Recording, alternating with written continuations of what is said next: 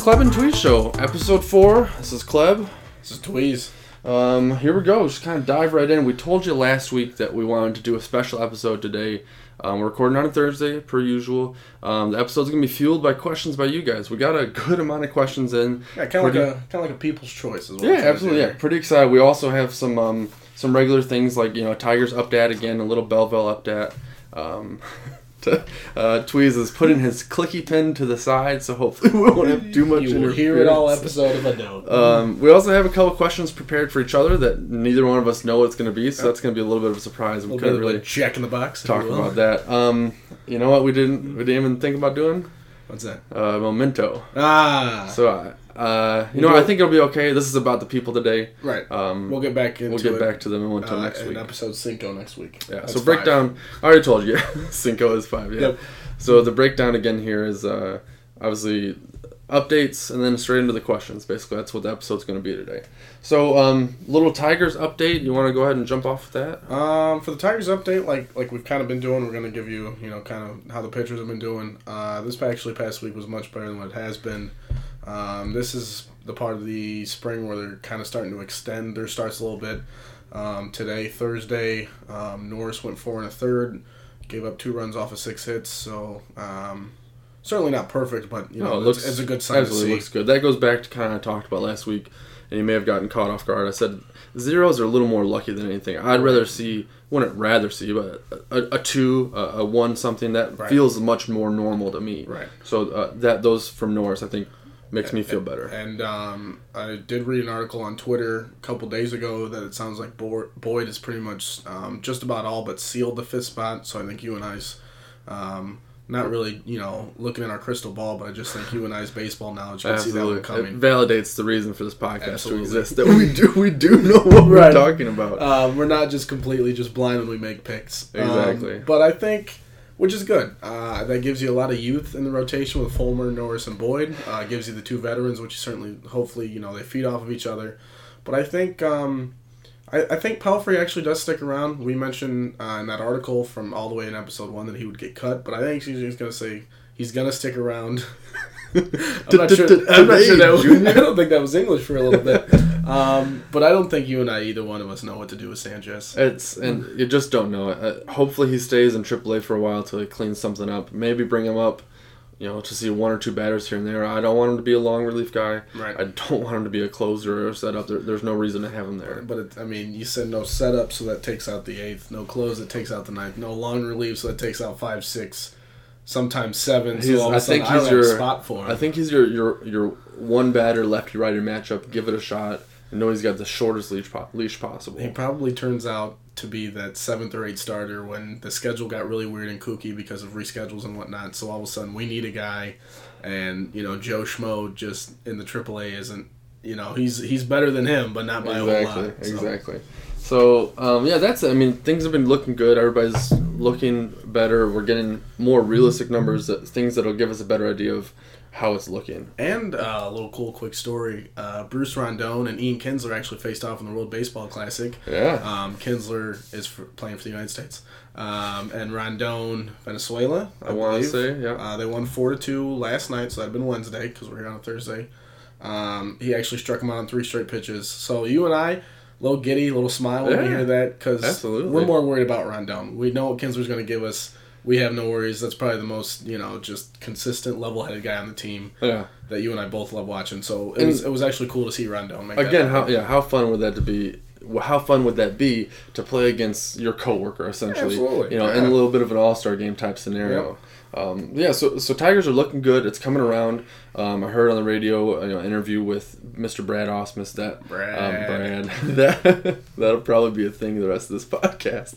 That he's not he doesn't. Spring training isn't about the wins. Isn't about really trying to win games. It's seeing what guys have. So people ask him, man, you guys aren't doing so hot. He's like, I'm not even trying to really win. Right. I'm trying to see what each specific person has. Absolutely. So spring training, I'm excited. Looks good. Ready for baseball to start. Quick plug: Nick Castellanos did hit a home run today. So I almost started to cry because I was so damn happy. Hey, there you go. A little bit of a Belleville update. Boys basketball is kind of the last team in the fight as far as state tournaments go. They won the last game that we mentioned against Ypsi Lincoln. I almost doubled a bump. Really took them to the woodshed. Oh, absolutely. But the regional against Romulus, oof. They played out in Wayne Memorial, so it was a little bit of drive for both teams. But Romulus handed it to them. Yeah, it sounds like it was a pretty well good game first half. Second half came out and Romulus hit everything. Belleville hit nothing. Yep. And Romulus is good. I mean, we've been absolutely. playing Romulus as long as I've been in high school, and they've always just been a tough team in basketball. Just a couple of years ago, Romulus won it all in basketball. A couple of years ago, their head coach at the time, Nate Oates, quick shout out, now coaches for Buffalo, University of Buffalo. We actually saw him live once. Very cool. So Romulus is certainly no slouch to lose to. Like we said, a lot of those kids are juniors, so they're going to be coming back, and I think they're going to be coming back with a vengeance. Yeah. So. Now, moving on, before I hit the questions, do you want to talk about the quick article we found, or save it for later? Well, we can mention it right now, just kind of give a quick tease. Yeah. It's going to be about Manny Ramirez in Japan. So Manny Ramirez... former big-time Red Sox, big-time for the Dodgers. I think he played for... Yeah, he was on the Dodgers, a little bit of time there. Huge big-time athlete. When we say huge, kind of a huge guy even. He was definitely bigger. Take like David Ortiz, but wider. Yeah, off the bump, right? And so he's moving to Japan to play, and the article basically is about the interesting perks that his contract got him. We'll mention those later in the show, but there's some different perks than what most guys will definitely get. Exactly. So jumping right into the questions, we have the first question from Jesse Johnson. That'd be my coworker. Jesse, if you're listening, man, I appreciate you. This is quite the fun question to start the show off with. Here the question is: would you rather fight 100 duck-sized horses or one horse-sized duck? Have you ever had an encounter with a duck? I've had one encounter with a duck and one encounter with like one of those Canadian geese type things. Those things are mean as hell. Oh, absolutely. But a duck, they'll bite your finger off. I think they will if you get too close. I mean, there's plenty of times you see them, it's like, oh, they're so cute, but at the same time, I'm gonna walk around them. So. Now magnify one duck right to the size of a horse, which I'm not even sure if it would fit in this room. Probably not. No. So and then you got horses, right? So horses, duck size. I would probably want to go up against 100 small horses. See that we're a little different. I would take the one horse-sized duck because I would see him. This is such a ridiculous. Because on that size, I wouldn't be able to see how he could fly. This isn't Pegasus. That's true. So I would try to use my quick agile feet that I have. Wait, you're quick agile? Yeah, I'm really light on my feet. But I'm thinking a horse is just a massive animal. Maybe I can use a little shiftiness on him. But if I got 100 coming at me, it's like there's no way. I'm going down. But they're small. They are small, but you put that many at once going at you. That's true. It's interesting we took different takes on that. So thanks for the question, Jesse. Definitely fun to talk about. Certainly made the gears turn a little bit. Hopefully you guys got a kick out of that. Let us know what you think too. If there's any questions you guys want to answer, comment below. Which prefer would you like to fight? Comment below on if you wanted to fight one or the other on Facebook. Send it to us. We like to hear what you guys think about these questions too. So the next question. This is from. This is actually a private message. So do I release his name? Let's keep it private. Yeah. Okay. Private message. He must have that felony out that we were talking about last week. So that's actually a very good question. Many of us non-sabermetrics guys hate this stat with a passion, but it's actually a good question. Why does every baseball analyst want me to care about WAR?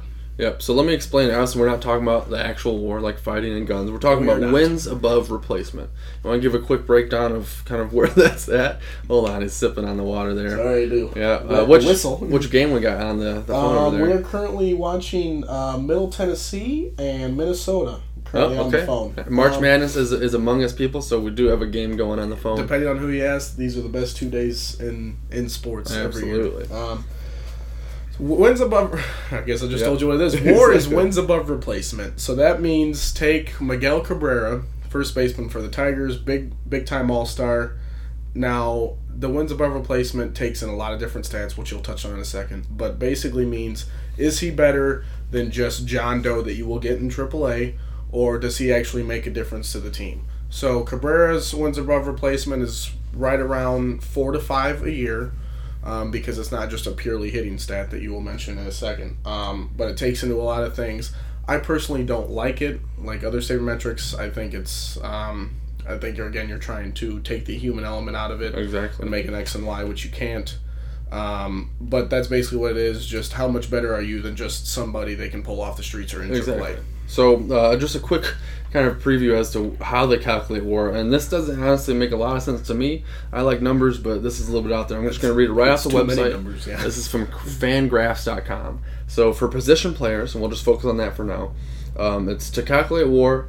You want to take their batting runs, which is what they hit in, their base running runs, the times that they run through and actually touch home plate themselves, their fielding runs. I'll be honest, I'm not sure I know what that is. So basically, you have RBIs, runs scored, and whatever that third stat means. Exactly, fielding runs. I'm assuming what they give up while they're on the field. Okay. Kind of like plus minus for hockey. Right. I'm assuming they're above average, and then add a positional adjustment, a small adjustment for their league. And then add in the replacement runs so that we're comparing their performance to the people under them. So the three things you just mentioned at the bottom, because I'm seeing it's kind of like a fractional type top and bottom. Yep. You add them, combine them, all that good exactly.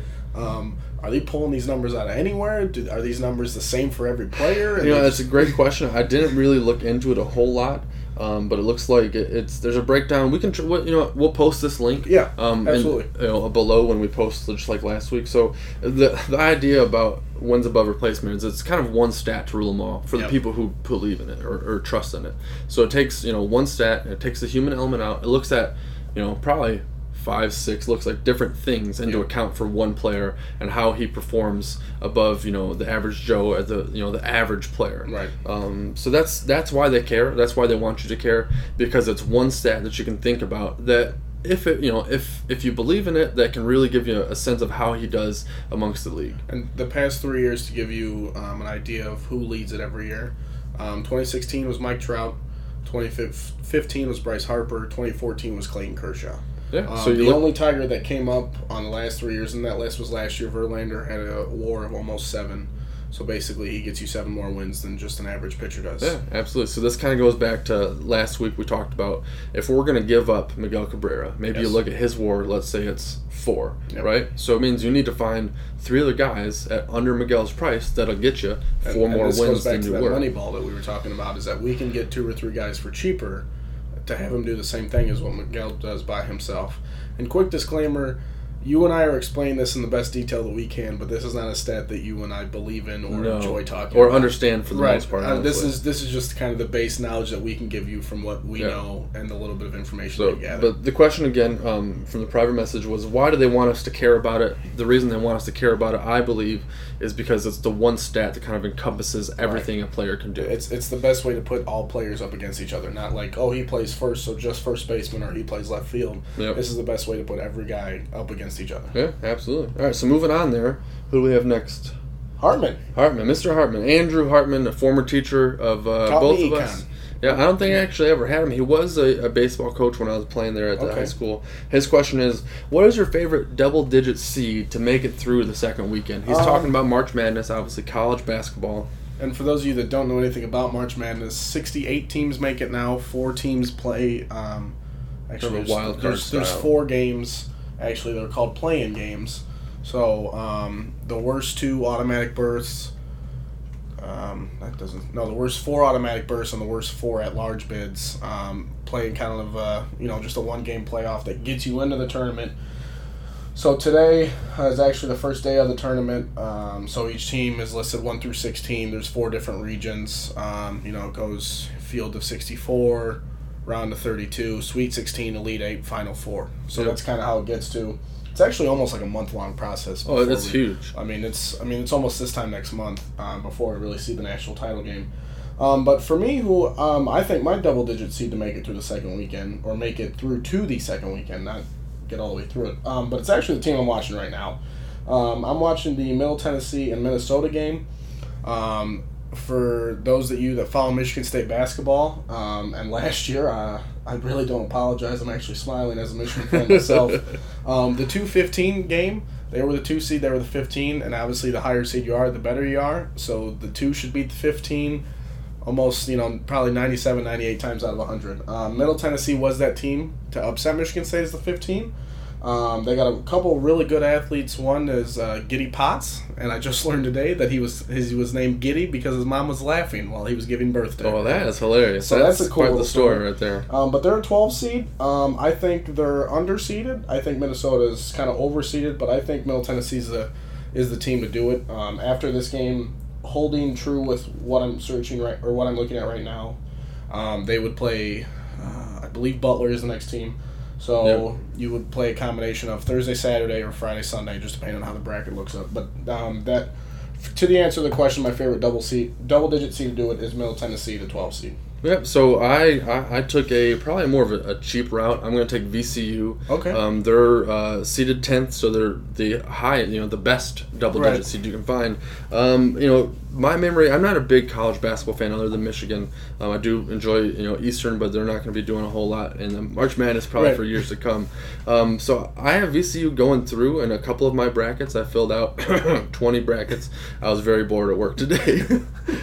Sean, my boss, if you're listening, I actually wasn't bored. I worked very hard, I promise. But VCU, to my knowledge, I think they've done well in the past in March Madness, and so they're going up against St. Mary's, which to me, just kind of off the top of my head, it sounds like a smaller school. It's a smaller school. It's out west. And VCU coach, the old coach of VCU, Shaka Smart was his name, little bald fella. Hey. He's now coach Texas. But yeah. So that's a good pick. Obviously, we're looking at two different types of pickers here. I kind of go by gut feeling on top of the very little that I know, whereas Tweez over there has a good handful more knowledge than I do on a lot of these teams. So that's my pick to make it through. Do I really think they're going to make up that far? Maybe. I don't know, because if they win, they're going to go up against probably Arizona, which is a 2 seed, and that's probably a hard one to win to make it past the second. Absolutely. But that's kind of the part of being the low seeds is that you have a harder road if there's such a thing as an makes easy it road. more exciting. They have it twice as hard. So we're gonna go ahead and jump to the next question. Mary or Margie King. Margie King. My Aunt Margie, my mom's sister. Right. Aunt Marge. So good to have you. Exactly. So she asked, scouting came up at a wrestling meeting tonight. Can you talk more about that? So she has a son, my cousin, George. George Caleb, his middle name was named after me. Very cool. I can talk more about that later. Basically, I just kept nagging. Did you guys pick a middle name yet? Right. Did you pick a middle name yet? Finally, she said, yeah. Can you guess what it is? It's Caleb. I said, no way. That's so cool. So George is a wrestler. He plays a huge kid. Just awesome. He's got a lot of talent for lots of sports. Okay. But right now it's wrestling season. It's actually just getting wrapped up. Now does he go to Belleville? No, they're in Jonesville. They're out a little bit out west. Never mind. So black and orange still, which is kind of cool. Jonesville Comets. Anyway, so wrestling scouting is something I don't know a whole lot about. Now, scouting in general, I did. Right, we can just touch on the little bit of scouting that we went through. You went through a little harder than I did. I only talked to, I think, 2 guys my entire 4 years. Obviously, you did take it to the next level, so you know a little more about it.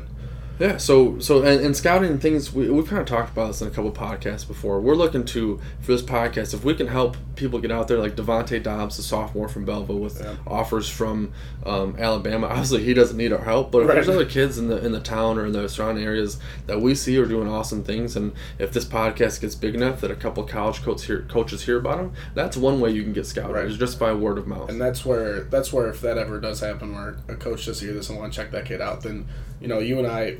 That's going to meet any goal that you and I could ever set. Exactly.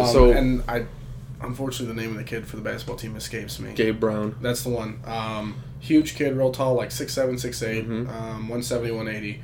You've mentioned Michigan. I have a buddy that goes to Michigan State. He's mentioned that Izzo's looking at him. So clearly that kid's got a future. Absolutely. So scouting in general, right? So for baseball scouting, for me, unless you're some top-notch person who's just striking out everybody in every game. You almost have to scout yourself in high school unless you go to kind of like a bigger public school or a private, normally a religious school, some kind, like a Country Day or a Catholic Central, stuff like that, where they just know the athletes are going to be there.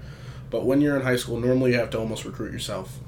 Send a video of yourself out, or just send the coach an email just when you're just looking through that college's website. Yeah, but absolutely. You almost have to do all the work yourself. And it starts off with the kid and really, to me, the drive, right? The talent. Yeah. The talent is good, but if you have the drive and the want to play at the next level, that's the first thing. The second thing is to work yourself up and feel like you're ready to play the next level. Then make some sort of video. Then you just kind of get out there. like a newspaper boy throwing newspapers on every doorstep you find. You gotta send the video to every person you can, share it on social media, get it viral, get it out there. For baseball, for me, I played at a camp that College Scouts came to. Now, I paid money. I played for 3 days. I played a couple games, a couple practices, where College Scouts could come each day whenever they wanted, and they had a book with all of our stats in it from high school, and they got to see us live. So that was kind of cool. That's how I got scouted. I did talk to Kalamazoo College for a while afterwards, and they asked me some questions and proceeded with that. But for wrestling, I did a little bit of research. I didn't see a whole lot of camps. I'm sure there are some out there. Absolutely. But the biggest thing is to get that video, get that footage, maybe some stats, and just start sending them to colleges. Because, of course, even with wrestling like it is with any sport, there's guys that just have God-given talent. That by the time they're 2 or 3 years old, whether it's basketball, football, whatever it is, they just know how to play it and can play it with their eyes closed. But then there are guys, and I'll just group them all into, we'll keep using that star method, that 2 or 3 star guys. Let's put, 1,000 athletes into that, but it's, that top 10% of them that just are going to want to work their ass off and going to want to just work harder than everybody else that will get found, when that coach shows up and, that guy's just kind of messing around, not paying attention to practice. Or is it that guy that's paying attention, leading the drills, doing all the small things that you need to get noticed? Yeah, so that's really what it breaks down to. So, Marjo, what I would do is if George, I've talked to George personally about this, which sports he wants to play, if he wants to play some sports. He's got a couple options personally from, what I know about him. Okay. Pick the sport that you really want to do, and if there's multiple sports, by all means, pick multiple sports. Right. Get some footage, get some stats, and just start emailing colleges that he's interested in, colleges locally, colleges far away. It doesn't hurt to get any of that stuff out there. And it certainly... it has to go along with what you want to do in your future. Maybe he is good enough to wrestle. I don't know if there's a professional wrestling league besides like UFC or there are some out there. But use it as also an avenue to try to get your college paid for. You and I both know college is expensive. You know it a little better than I do because you dealt with kind of a more private college price than what I did. But college is expensive, so if somebody's even willing to help you pick up the bill and you're getting to play a sport while you're at it, to me, that's just a double bonus. Yeah, absolutely. You can't beat that. So we're going to keep moving on down. Is there anything else you wanted to add to the scouting aspect? No, I think that pretty well covers it. So, Aunt Marge, if there's something that you didn't hear in there and you want us to keep talking about, just keep sending us questions. Absolutely. So we're going to skip this next one. It's another funny one. We're going to save the funny one for last. Make a little bit of a sandwich. And I'm gonna set this one up for you. This was sent in by Jesse Smirka, a friend of both of us. Yep. I'll actually see him a little bit later tonight. So I'll mention that he got on here. It's a longer question, so just bear with me. But it's a question that it's about the sport of soccer.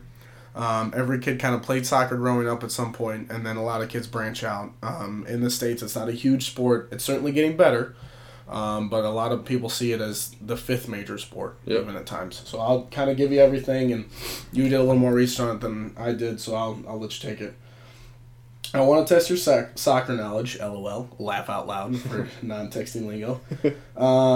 Christian Pulisic is an American soccer player playing for Borussia. I will say Borussia Dortmund. Okay, in Germany. Being a young kid, but a huge bright spot for USA soccer, how important do you think he is to the development of American soccer, and do you think USA is on the right track towards greatness in international soccer, as well as MLS? And for everybody that doesn't know, USA soccer is not really seen as the bright spot as it is for many things when people think of America. Soccer doesn't really come up.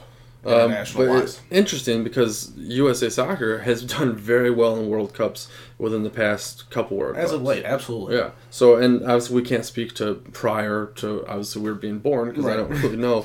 So just kind of want to break into it. So Christian Pulisic is kind of his hot shot. I think he's 18 years old. Okay. Very young kid. And there's been a couple in the past. Freddie Adu is one of the other ones who kind of was big. Everybody said he's going to be the next big thing, soccer star, and he did well for himself, but he by no means became the next Messi. He's out there. So the first part of the question is, do you think that he how important is he to the development of American soccer? So I had a chance to talk to my coworker Jesse Johnson on this one because he's a big soccer fan, and he said that he explained to me that it's not just going to take one person to expand the development of American soccer. So, but having somebody playing on behalf of the U.S. out in a big league, which is the Bundesliga. There's basically 4 international leagues. I'll run through them really quick. There's the there's the La Liga, which is the Spanish league. There's Serie A, which is the French league. There's Bundesliga, which is the German league, and there's the Premier League, which is the English league, the England league. Now we look at how many active USA players are in those leagues. That gives you, at least in my mind, a little bit more of an idea of what an impact this one kid can have on how soccer is perceived for the nation. Yep. So there's 0 active. These stats numbers are coming from Wikipedia, so if they're incorrect, obviously it's on my own fault. Somebody changed it before he got in there. Exactly. Probably Jesse. He's screwing with us. So the La Liga, which is the Spanish league, there's 0 active American players. Okay. In the Serie A, which is the French league, there's 1 active U.S. player. Okay. In the Bundesliga, which is where Christian plays, okay, there's 8 active players there. So that puts you at 9. Yep. And then in the Premier League, which is probably the best known league, you have Manchester U, you have Liverpool, all the big soccer names that you know of. Names that you're going to know more. There's 3 active American players. So that puts you at 12. 12. So not a whole lot when you look at the whole league. And the team is made up of 11 guys when you're playing in an adult World Cup soccer game. Exactly. Now. So that is, certainly that fills a team, but that, maybe like a team like Brazil that everybody thinks of for soccer might have, 40 guys that can make their roster. Or could make the United States roster that doesn't even make the Brazil roster. Exactly. So part of the question also comes down for me is MLS versus international soccer, like those big leagues. And so MLS is thought of, in a lot of senses, as this kind of retirement league. If you do really well in the foreign leagues, in the Bundesliga or Premier League, you're kind of at the end of your tenure, you're going to go, they're not quite, the talent's not there. You're kind of getting a little older to play with the young kids over there, but they're going to pay a lot of money to come over to an MLS team. And the biggest name that most people think of and you can equate it to is David Beckham. Yep. Played for the English national team for a long time. Probably one of the biggest soccer icons besides like Pele and stuff like that. Exactly. And I would say at the time when he was big, he would be the Ronaldo or the Messi of his time. Absolutely. But yeah, came over here, got a ton of money, played for the LA Galaxy. I want to say there's like maybe 14 MLS teams. Yeah, and it's expanding like we talked about. Right. They picked up 2 teams, Minnesota United and Atlanta United. Okay, yeah, sounds right. And actually Detroit is in the running, the next group of cities to get one. They're trying really hard. They're bidding for one. Which I've always said if soccer came to Detroit, I would absolutely go see one in a heartbeat. No, we should probably go check out. There is a Detroit FC, which is a super minor league. It's like a club team. Exactly, but it's competitive, and so maybe we'll go and catch one. They do have a loyal following, from what I've gathered. Yeah. But you and I both kind of got caught in waiting for the other to talk. But certainly, you mentioned it's the retirement league. So obviously that's something you have to shake. Exactly. But certainly if you're adding 2 teams, that means... I apologize. Get a little tweeze wheeze. Yeah. There it is. I like that. But obviously if there's two teams, that means you have to fill out 2 more rosters.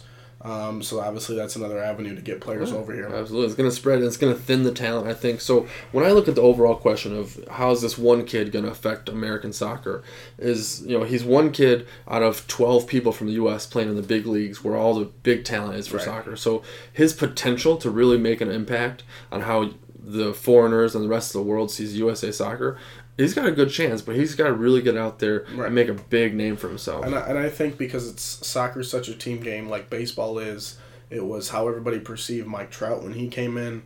As you and I both know, and has been the past couple of years, the Angels. Yeah, he's a very good ball player, 5-tool, does it all, but at some point you got to have some help. So exactly. I think with this case, I think the kid's going to need some help. I'm sure this kid is very good at what he does. I'm sure he's very talented, and with everything that he does, I'm sure when he touches the ball, it's like magic. Your eyes light up. But at the same time, I think it's going to take more pieces. Yeah, absolutely. So I don't think the one kid... Can he? Yeah, absolutely he could. If he becomes the next Messi, then USA Soccer's back on the map. It's something where we really get a chance to see how excited our country is about a new sport. Absolutely. But the chances that he's going to be the next Messi, if we're being honest, they're pretty slim. So if you're expecting him to not really go to the tops of soccer, then he's just kind of another part of the team that's expanding the horizon of USA Soccer. So that's my basic answer. And we're sitting here March 16th, 2017. I believe the next World Cup is next year in 2018. Mm-hmm. I know they've played in qualifying matches. Like I said, I don't really know what the results have been. Certainly as just kind of a patriot that I like to consider myself. Yeah. Certainly would love to see him make it because, like most Americans, I myself am guilty. Don't watch a ton of soccer, but when the World Cup does come on, I'll be there rooting them on, and I'll pick up as many names as I can and try to be able to just BS and talk shop with somebody when they start talking about it, like any other sport. Absolutely. So the second part of the question, we'll try and rush through this a little bit, is do you think that USA is on the right track towards greatness in international soccer as well as MLS? So obviously... I'm going to say to be determined. Yeah, absolutely. Way too early to tell. And this kid can't be the only reason that USA Soccer gets big international, but he definitely can be a helping factor. Not to mention you're putting, and one way to put it, the entire country's hopes on an 18-year-old kid that can certainly blow up. Yeah, not to say this kid can't handle the pressure, because maybe he will and prove me completely wrong, but that's a lot to put on an 18-year-old kid. So either way you look at it, Christian or Chris Pulisic, definitely somebody to keep your eye on while you're watching soccer on TV. Moving on down to the next question is from Sarah Stinchcombe. Sarah, I hope I say that right. I'm not sure if I do. She is a friend that I met playing softball for my church's softball team. Okay. She's from Canada, so she's always making jokes about that. And anyway, so she asks, what are the best March Madness games to watch? Say I only watch 4 to 6 games, not 100. So we're looking at number 4. What's that mean? Oh. It's a valid question. I'll answer that one off air. All right. I'll answer that question off air. But the sorry about that. He asked me an off air question, and I said I would definitely answer it off air for him. So I think not the 100 games. I mentioned it a little bit earlier show. I think this is the best weekend in sports. Trust me, I love opening day. I love the Super Bowl, stuff like that. But to me, I can go 12 o'clock noon to 12 o'clock midnight, today, Thursday, and tomorrow, Friday, of just straight basketball. Yeah. I won't be able to do it because, unfortunately, I have this thing called life that I have to take care of and do with. But for any downtime I have, I'm going to be on my phone watching the game like I am right now. I'm going to be in front of a TV with 4 different channels to choose from. When I lived in Kalamazoo, I had a couple friends on the baseball team who lived in one dorm or one apartment together.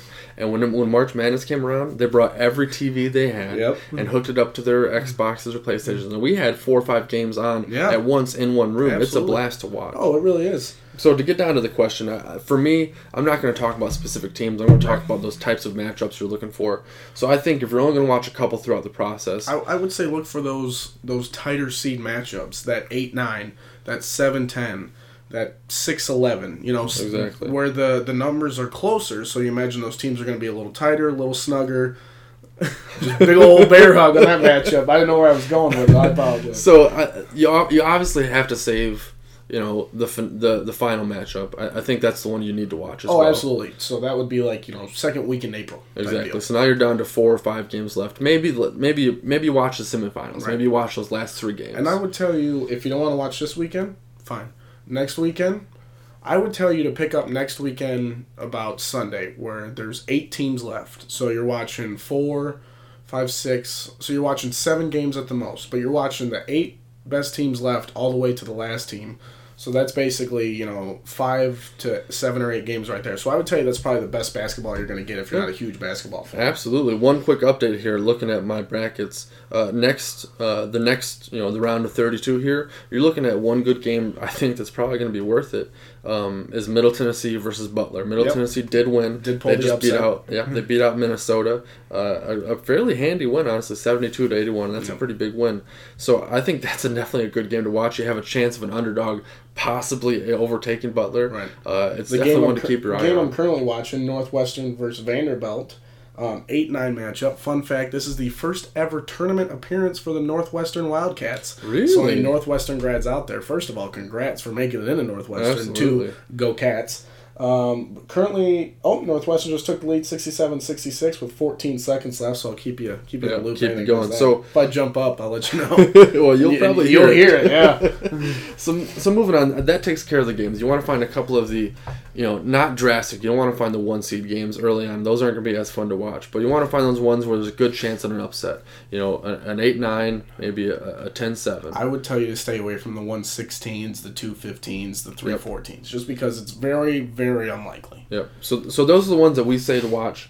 We hope that gives you a good idea of what to keep your eye on, so that you can catch some good basketball games. And we're gonna end off the question, the fan question portion of it with kind of another funny one. We talked about the big ducks and the little ducks. This is from Sierra Gillard. Yep, a good friend of mine went to Kalamazoo College with her. One of her middle school students asked, "Is sand called sand because it's between sea and land?" What a question! First off, a little Dr. Seuss tongue twister in there. I just went through, on top of the low toner, making it fudged up so you can't read it. Right, but from a middle school perspective, critical thinking, A+ English job right there, because that's deeper than I ever would have thought about sand. Little Jimmy or little Susie, if your teacher's listening, Sierra, definitely give them a little extra credits for showing up on a podcast. But to think about it, I would agree with them. I mean, I wouldn't see any reason not to. It's hard to say. I tried to do a little bit of research to see the origin of the word sand. It's a hard thing to find. Is there research behind sand besides it's dry and you add water, it turns into mud? But you got to think somebody chose the name, right? So where was the origin of the name? Right. I was trying to find that. Is it Latin? Is there a different definition? You think about the spelling bee, the kid's writing it on their piece of paper. I didn't make it very far into my research, so I think we're going to stick with the Sierra. Yeah, we're going to agree. You can tell your middle schoolers that is the exact reason. 100%. We're going to go post it to Wikipedia tip my cap today. To you for doing research on sand today. Real slow day at work for Caleb. So that was a good one to end the listeners' questions on. We want to thank you guys for getting those out there. Absolutely. But now on to the fun questions here. These are the questions. Oh, and actually, real quick, we'll finish off with the Maynard Ramirez article before we get to our questions. We mentioned Maynard Ramirez in Japan. The big-time player, played for the Red Sox, played for the Dodgers. Big guy, think Ortiz, but honestly fatter. Yep. So he got a new contract with, what's the team name in Japan? It is the Kochi Island Fighting Dogs. Go Dogs. So the three big things in his contract that are a little different.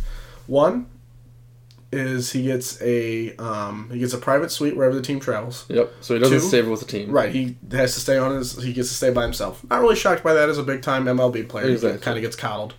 Second is he gets a private Mercedes. Chauffeured Mercedes. And the question to me is, why Mercedes? Right. It's a great car. I'm not doubting it, but any Mercedes owners or sellers out there, very good car, but there's so many different options you can go with, especially how much money he has. Interesting choice. I'll let you cover the last two because I think they're super cool. So we're going to hit the first one. He gets a jersey that just says Manny on the back. About that one. I apologize. So, usually you get your last name on it.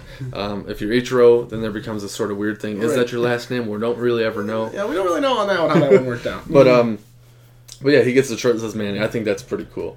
The next one, I think I'll start off the first part of this last. Blah, blah, blah, blah, blah. What am I trying to say? Blee, blee, blee, blee. That's all, folks. So sorry for the weird silence there. I had a giant brain fart. So part of what he gets, one of his quirks or perks, probably perk is a better word for that, is that he gets optional practices. So he can go to... I wake up. Yeah. Coach, I'm sitting this one out. Yeah, not really feeling like going today. So how... Anytime we have lulls or laughs, people, keep in mind, we try to do this one take, one straight, start to finish through. So sometimes there's occasion that you and I just look at each other and run out of things to say. We do. It happens. So yeah, he gets optional practices. He doesn't have to go to every one. He gets to pick and choose where they are. That's the life right there. Absolutely. The last thing, which is the coolest part about it, you and I both love it. I know some people are for it or against it. I think you either love it or hate it. I kind of grew into it. It was one of those things didn't like it to start with. But still learning. I'm still learning. Yep. He gets unlimited sushi whenever he wants. It's so I absolutely think that's awesome. the coolest thing in the world. Because, I mean, you could think of, like... I mean, what comes to a man's head when he says, I'll sign with you, but I want unlimited sushi whenever I want it. So wakes up 2 a.m., calls this guy. Oh, knock on the door 10 minutes later. Sushi time! I can just see it now, right? He's sitting at home in his Manny jersey. Not at practice, because he doesn't have to go. Yep, the Mercedes out front. He says, you know what? I'm not going to practice today. Calls coach up and says, hey, guys, I'm not going to be in, but can you have my chauffeur bring me some sushi? Can you send some sushi over? So, quite the story. It's cool to see him out there still doing some work. Really just doing it for the money and the name. Probably experience, too. Quite a lot of stories. I almost see it as he's bored, honestly. Baseball season takes up certainly a lot of time that we talked about. The longest season from April to October. So it takes up a ton of time. So I think at this point, a lot of guys, when they retire so early. They're still, under 40. So he's just bored and has stuff to do. But we're not going to jump into the portion of the show where we give each other one sports question, one non-sports question. Could be funny, could be serious, could be whatever we want it to. So I'll let you lead off. I'm going to jump in here. A sports question for you. Okay. Now, if you've been listening to the episodes, we talked a little bit about each other. We know that Tweez has had a couple of bum knee issues. Obviously, it kept you off the ice, I want to say, is probably. So what's something, how can you advise the listeners out there to cope with injuries after a major something like that would maybe stop you from playing your favorite sport? You certainly went way off the board than I thought you were going to. Yeah, I went big. Very big question. But yeah, real quick, my freshman year of high school, I tore my ACL. I actually wasn't even playing. We were just going through warm-ups. Just stood up from doing my stretches and heard basically you chewing a piece of bubble gum and you pop it come from my knee. That was about it. My senior year, tore my meniscus, got surgery on it, and then actually about 2 or 3 years ago, tore my meniscus in my other knee, but they didn't want to do surgery on that one. I just kind of healed on its own. But I would tell any athlete that deals with it, just don't get down on yourself. I know I dealt with it, because in high school, way much more unfit than I was now. I'll admit it. But once that injury hit, I was probably doing hockey-related stuff 4 or 5 days a week, almost every day of the week. But after it, I'd be sitting on the couch, just watching TV, just in a pair of sweatpants, just, kind of eating the day away because there was nothing else to do. But I would just tell you to be positive. I don't talk about it much, but I would say I battle with depression a little bit because, you're doing the thing you love, and then all of a sudden the rug kind of gets pulled out from underneath you. So I remember sitting in the doctor's office. I certainly cried when it happened. Well, there's no doubt about that. It's your favorite sport. It's a sport you've put so much time into, and now they're saying you're not going to be back on the ice. ER, guy told me, 4 to 6 weeks. I go back to the doctor after getting my MRI comes back. They tell me, 4 to 6 months. Yeah. So that's a big hit. That's a big hit. And then they asked me, what position you play. I was a goalie, always was. And they said, well, if that's a position, then it's a no-go from us. We can't clear you. So when you hear that, it's demoralizing, but it's one of those things. Stay positive. Surround yourself with good friends and good people that build you up. And then once you get that, cleared to play or cleared to not play, whatever it is, just work your ass off to be the best athlete you can be in anything else. I took up golf and bowling and just tried to be the best athlete I could be in the next sport. Yeah, heck of a golfer and a bowler. Right. I can admit that. So let's go ahead and lighten the mood. Yeah. Who do you see as the team MVP for the Tigers this season? Wow, all right. Team MVP for the Tigers. Remember, this is March, and we're not even into real baseball yet. I'm going for Norris. Part of it's because I think I got a little bit of a special thing for Norris. He's my Nick Castellanos for you. Little man crush. So I like the kid. I think he's showing a lot of talent to come back from the injury and the thyroid cancer he Something had. Like that. That's a big deal. Which again never came up on the physical. Exactly. So I think he's my kind of underdog, my hot take, as they say on 97.1. Hot take. So I think it's going to be Daniel Norris. He's done a lot in spring training. He's put up a lot of goose eggs. Is it Daniel Norris or Matt Boyd? Because you said them both. You said Boyd, and then you led with Norris. So do you want it to be Norris? Because Norris was the one that was sick. Oh, I said Norris. Okay. My bad. We'll listen back. I think I was right. Tweez thinks he was right. I think I said Norris. That's my pick. Moving on to the next question. Okay. Without going too far here. My second question is, I'm going to keep it in the sports world. Okay. But it's not quite sports related. All right. If you could have any job inside of sports, but it's behind the scenes job. Okay. It's maybe a front office. Not front office. You're not making decisions. Okay. Maybe it's just a paper pusher, mail guy. Maybe you're a hot dog stand guy. Maybe you're a janitor. Okay. What job is it that's not necessarily actually related to the sports, but it's in the sports world? Mm-hmm. I'm not a huge math or accounting guy myself, but I would say sports agent. Oh. I've heard many guys that have the same agent, so and I think they get a couple percentage per deal. Yeah. But I mean, if you're a big time sports agent, you're certainly doing just fine yourself money wise. But think about the cool relationships you've had. I've heard, Max Scherzer and his agent went out to the bar last night and, probably had too many. But, stuff like that where me and Justin Verlander are buddies. Or me and Nick Castellanos, we just get to hang out sometimes. Absolutely. Just as guys, just kind of shooting the stuff and and just kind of having fun. So to me, that would give me a hands-on element to the sport where I'm involved, but I'm not. I'm getting paid handsomely. And 3, I get to hang out with athletes as if I'm just hanging out with the guys. Hey, very cool. Love the answer. So mine is way off the board from sports. One food that you could eat every day for the rest of your life. I've put a lot of thought into this question in the past little while. Okay. It's known here I'm a nerd. I watch a lot of YouTube stuff about nerd stuff. Now, you're wondering where does this cross over to the food? Right. One of my YouTube guys made a post on Twitter saying something like, what's your favorite food right now? And I replied to him saying, you know what?